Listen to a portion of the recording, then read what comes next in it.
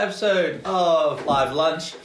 And firstly, sorry that we're slightly late. Those watching Instagram Live right now, I feel that is like the mark of an established podcast that has technical difficulties. Wow, The number of podcasts I listen to that say, sorry, we had some technical difficulties. It always seems to happen. So I'm taking it as a mark of we are proper podcast and Instagrammers now when you have technical difficulties.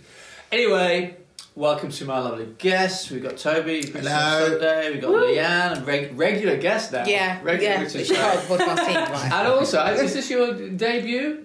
I've been on Live Lunch before. Never hosted before. I obviously wasn't watching that week, sorry.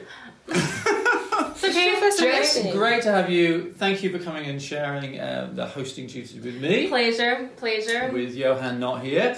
And it's Pancake Tuesday, everybody. Pancake. So in pancake tradition, we have got pancakes right here. Indeed. Amazing. From Delightful Desserts. Have you heard Ooh, of it? lovely place. It's the one. Great place. Very good. We'll see if we recommend as we go through. Yeah. So, Great. Yeah. Pancake traditions. Are we all big pancake people? We have pancakes here, but I am. Leanne. Yes. I like raspberry syrup and whipped cream. Wow. Those are my toppings. Wow. Yeah. That is a Okay. combo. Yeah. Tobes? I like a lot of salty butter. on Salty them. butter. Yeah, and Bacon? syrup as well. Yeah, bacon and then eggs as well. So you're a Bacon and savoury eggs. kind of guy. No, I just cover it with like syrup or Fair enough. something. Fair So enough. it's just not good. What about Zach? Is he into his pancakes yet? He tried. Funny you asked. He tried them for the first time, not last Saturday, Saturday before. I take him on Okay. Saturday mornings, and I gave him a pancake, and there was chocolate pancakes, Oh, yeah. and he picked the chocolate out, and not so much the pancake. Right. So there you go. So I guess he liked it, maybe. Well, Zachary is, just to explain, is your son. He's my son. Yeah. That's important. Who's two. Yeah. He's So. He's not my like dog pet or something. That's what it is. Yes? My traditional pancake, I'm a berry kind of gal. I do like my strawberries, my raspberries, my everything sweet on top. Great. Tobes, give us a rundown of Sunday's message. Yeah. Want to dive into it. Yeah, so put simply, James chapter 4, the first 12 verses, and we were looking at what James says. He speaks very strongly, and he speaks about human passions, and we explained, we delved into some of those human passions, and then he speaks about two of God's passions, and God's passion in his jealousy, which really is his passion of love for us, his passionate love for us, and God's passion in his grace for us. And so we really explored those two passions of God, as well as our kind of not so good passions. But we did start off by talking about how passion is a good thing. Like God is the one that gives us our passion. We're made in the image of God, all of us, Christian or not, and therefore he fuels a lot of the passions that we have. And then we went into some of the more negative ones. So we didn't just start with the negative, we started on the positive actually. Great.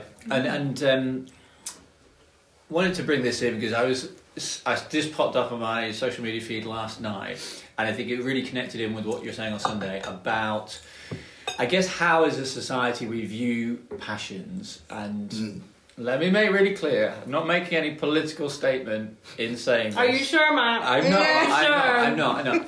But there was an interview popped up yesterday on a podcast. Matt Hancock, our previous health secretary, was on a podcast reflecting on the time when he stopped being the health secretary because of the relationship he had with someone. He was reflecting on that, talking about the rules and that sort of thing in this interview. But one of the things he said was, I guess in his explanation, I don't think he was totally saying it wasn't, I didn't do anything wrong, but he was saying, I broke the guidelines and whatever I did because I fell in love. I fell in love with someone. And he actually uses the phrase saying, and that was something I had no control over. And I think I understand why he's saying that, because I guess he's reflecting on what happened.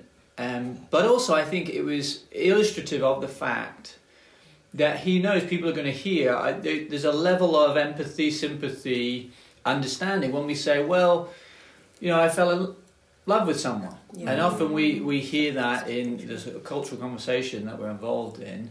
We can't help who we fall in love with. Love is love. And that is something that we hear. How as a Christian should we interpret that, understand that? How does that, connect into what you were saying on Sunday about connecting our desires and stuff to God and that sort of thing? Like, do we have no control over our desires? What is the Christian response to that sort of thing? No, it's important.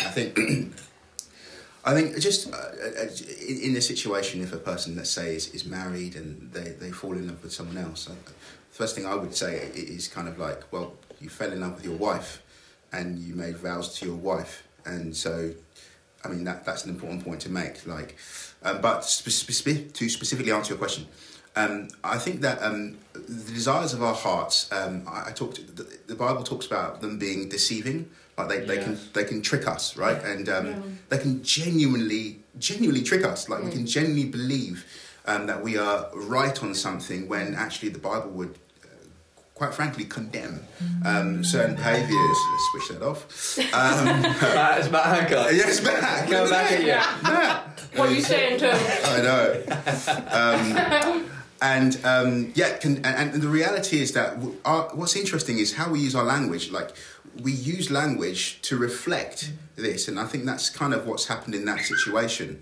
I fell in love, as Matt Hancock says, implied, I had no control over that, when actually the Bible would say that we do have control over our emotions, that we do have control over our desires, and part of what makes us human is the fact that we are able to exercise control over our desires. We do it in other areas, I'm sure, not just to speak specifically about Matt Hancock, but we may have desires to want to eat bad food or exercise or whatever. I really need to switch this off. But we exercise self-control, and that's really, really important. I fell in love. Other examples are when two people that are dating say that, I went to my boyfriend's room or my girlfriend's room. One thing led to another, and X happened. One thing led to another, almost like there was no control. We were victims, helpless, and that just simply isn't the case. No, actually, God gives us desires, and desires we need to find kind of the right and appropriate places for them. And the last thing I'll say about it is as well, we know this is wrong. We know this is wrong because if there was a person that went and said, I just fell in love with a 13-year-old, we would very quickly, as a culture and community, condemn that person, saying, "What are you talking about?" So we do understand that the reality that just because a person feels a certain way and they fall in love, falling in love isn't necessarily this pure, wonderful butterfly thing. Sometimes it can be an evil thing if it's misplaced. Yeah. I guess on the back of that as well, what advice would you give to the Christian who is walking through that sin? Maybe it is a relationship, maybe it's something else, but it's a recurring sin in their life, and they're like, I just don't see a hope in this. I don't see how I'm going to get out of this. What kind of things would you say there? It's a really good because I think question. we can sort of say to other people or give the impression that those desires and that, but I think all of us feel at times sinful temptation. It is powerful. Yeah. What hope? How do we actually get free from? How do we actually do? What you were kind of saying in the message about actually exercising self-control. You mentioned it there. It can actually feel like very, very difficult to do, and sometimes we can feel even as Christians feel a bit hopeless in that. Yeah, I think there are two practical things that may help us in this. I think. First of all, the thrust of what I was preaching about was James talking about humbling yourself. And part of humbling, one of the main ways that we humble ourselves before the Lord, as it says, is by confessing our sin and actually coming to Jesus saying, "Look, Lord, I'm struggling with this. Yeah. Like, this is something that is fascinating me. It's this person fast. It's on my mind, and I don't believe it's right. But I just can't. Just being honest with him, I think, so that kind of breaks the power somewhat. And especially if you were to confess that to another brother or sister in the Lord, someone, a Christian, just say, look. Hey, someone that you're accountable with, you trust, all those things. Yeah. I'm struggling with this person. I just can't stop thinking about them, and I don't believe it's right. I think being honest with ourselves, countering the deceitfulness of our hearts is important. Yeah. I think the second thing, which is also very practical, is the pancakes, right? if I was trying to go on a diet, the worst thing I can do is continue to stare at these pancakes, right? And the best thing I can do is actually to, like Joseph in the Old Testament, run away from temptation. And so one of the best things to do is to remove the temptation. If you are, in a friendship group with that person and you're going out once a week, it's probably best not to meet up when that person's around. Just really practical things about removing yourself from temptation. And it's not just about removing yourself from the situation and then not filling it with something else. Fill it with Jesus. We are transformed when we see Jesus, when we worship him, when we read his word, when we speak to him. That's ultimately how we grow in our faith. And the Bible says the truth will set us free. And if you feel captive to this love, this passion, actually there is a truth that can come in through Jesus that will set you free. So I think there's the expelling and removing of the temptation and the bringing to our beholding, if you like, of Jesus that will ultimately set us free from the sins. Yeah. That's really good. Yeah. I was going to say, I think I really like the fact that you said, what are you filling it with? Because often we're like, oh, I'll just remove this, I just won't do this then. But then what are you need to fill it with something that is good. Yeah. That is... We can't stop desiring something, haven't we? Exactly. But what you said about accountability as well is really important, because I think us as young people... Speak for yourself. Yeah. Sorry, my bad. We're all young. We're young. But me as a young person, I think we, specifically speaking about relationships and sexual temptation is quite a big thing in our age. And I think having people to hold us accountable, brothers and sisters in Christ, is just so important. Like, you're literally just sharing with them, like, listen, this is what I'm going through. Like, this is what's happening. I know it's not wrong. I know it's not right. It's wrong. But I like it. But I need help. Like, what are we doing here? And holding that person holding you accountable is just so powerful. Like, when you keep it to yourself, it's not good. Festers. Definitely. Confession is where it's at, and people, holding you accountable in church or community is so good that you said that. But That's so helpful. And I think as well, as we have spoke a little bit about more of the negative desires that we experience as people. Yeah. But also we do experience good things as well. We have good desires in our hearts. But would you say that for somebody who isn't a Christian, who's doing good things or has good desires, are they truly good? Or how can we use those passions for good? Where does that root kind of come from? Yeah. Yeah, it's a really good question. And we have good desires, like the desire for a mother to look after her baby, the desire to take care of your dad and who's elderly. These are wonderful desires, and not just that, the sexual desire. It's a good it's in and of itself in its proper place. It's a fantastic desire. It's a great desire, and many other things. Desire for food, whatever. But I think what the Bible would say is that ultimately,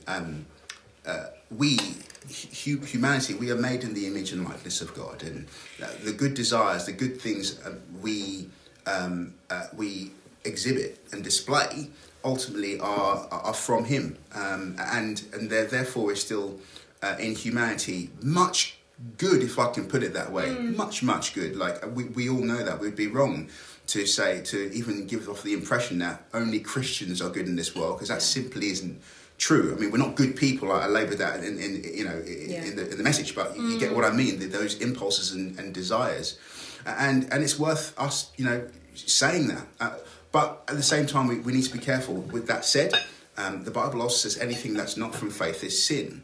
And so you can have a good desire that is genuinely good, made in the image of God, etc., etc.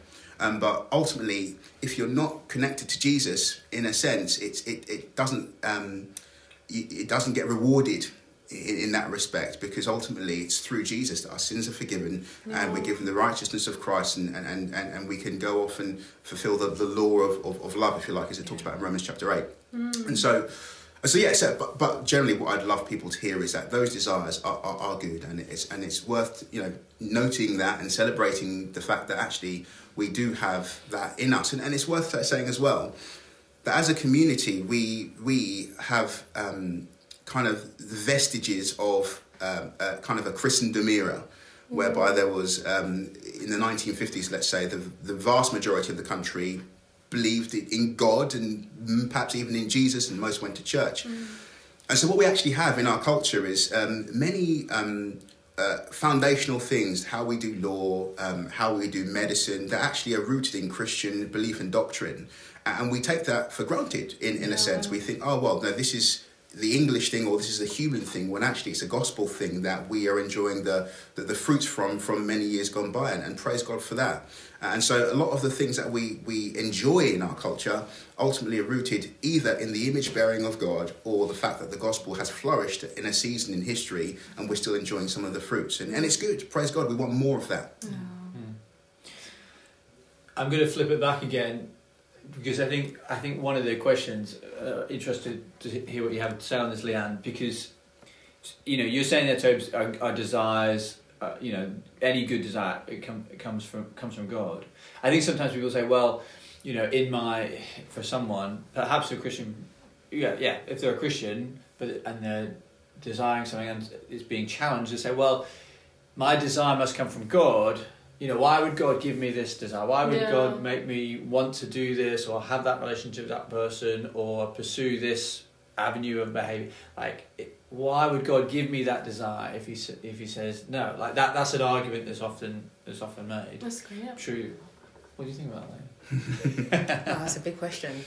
I think it's similar to what Toby was saying about in its right context, and what that looks like, because I think coming back to our heart can be quite deceitful, and we can trick us in thinking that this is what it actually looks like according to our understanding of just being in the world, influences in culture and like heritage culture and just being among like culture. Our everyday interactions can influence what we think is right. And I'm not saying that this is like black and white. I think there's so many factors that come into it, but this is just some of the things I'm thinking.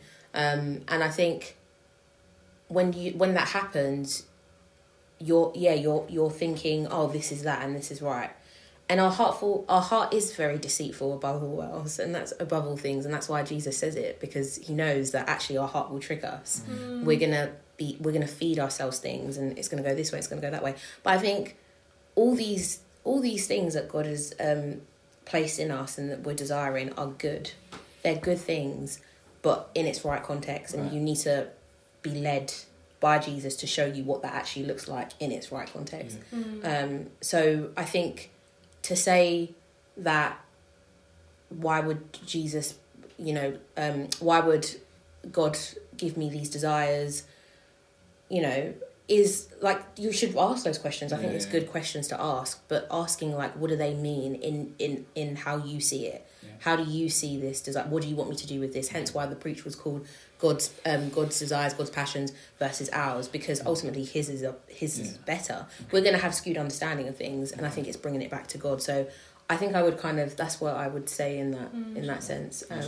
But yeah, let me move this on before we finish, because one of the other things, I'm going to come back to you, Leanne, straight away on this as well. That Toby, you mentioned about interceding. You say as a culture we're more likely to, can't remember your pithy phrases, but do fight than fast. Fast, that was it. And what was the intercede one?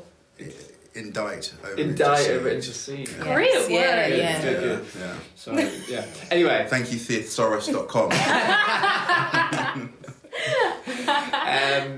But there's in the context where I think many people and including many Christians have seen the news this week and been thinking about the huge things that are happening and our Christian impulse to pray and to intercede, but it can feel very difficult, can feel very daunting, it can feel like what do we even pray? It feels like me, praying in my room is quite futile with the whole scale of world events and that sort of thing. Can you help us with that?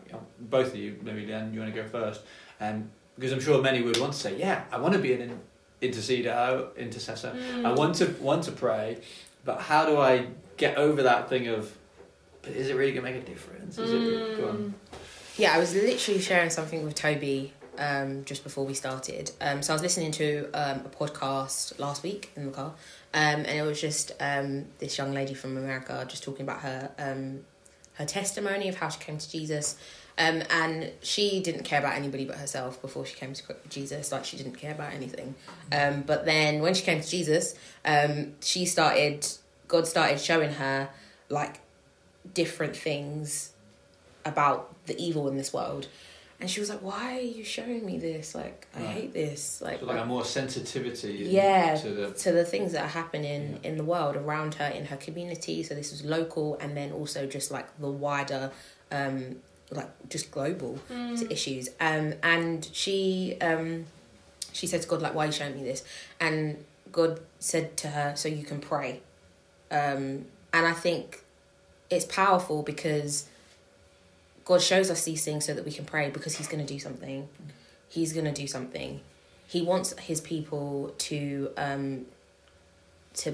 have, just to know that he is for, he knows what's happening, and his heart also is grieving for what's happening, but he wants his people to believe and trust that actually he is God. He is above all things, and he can do it.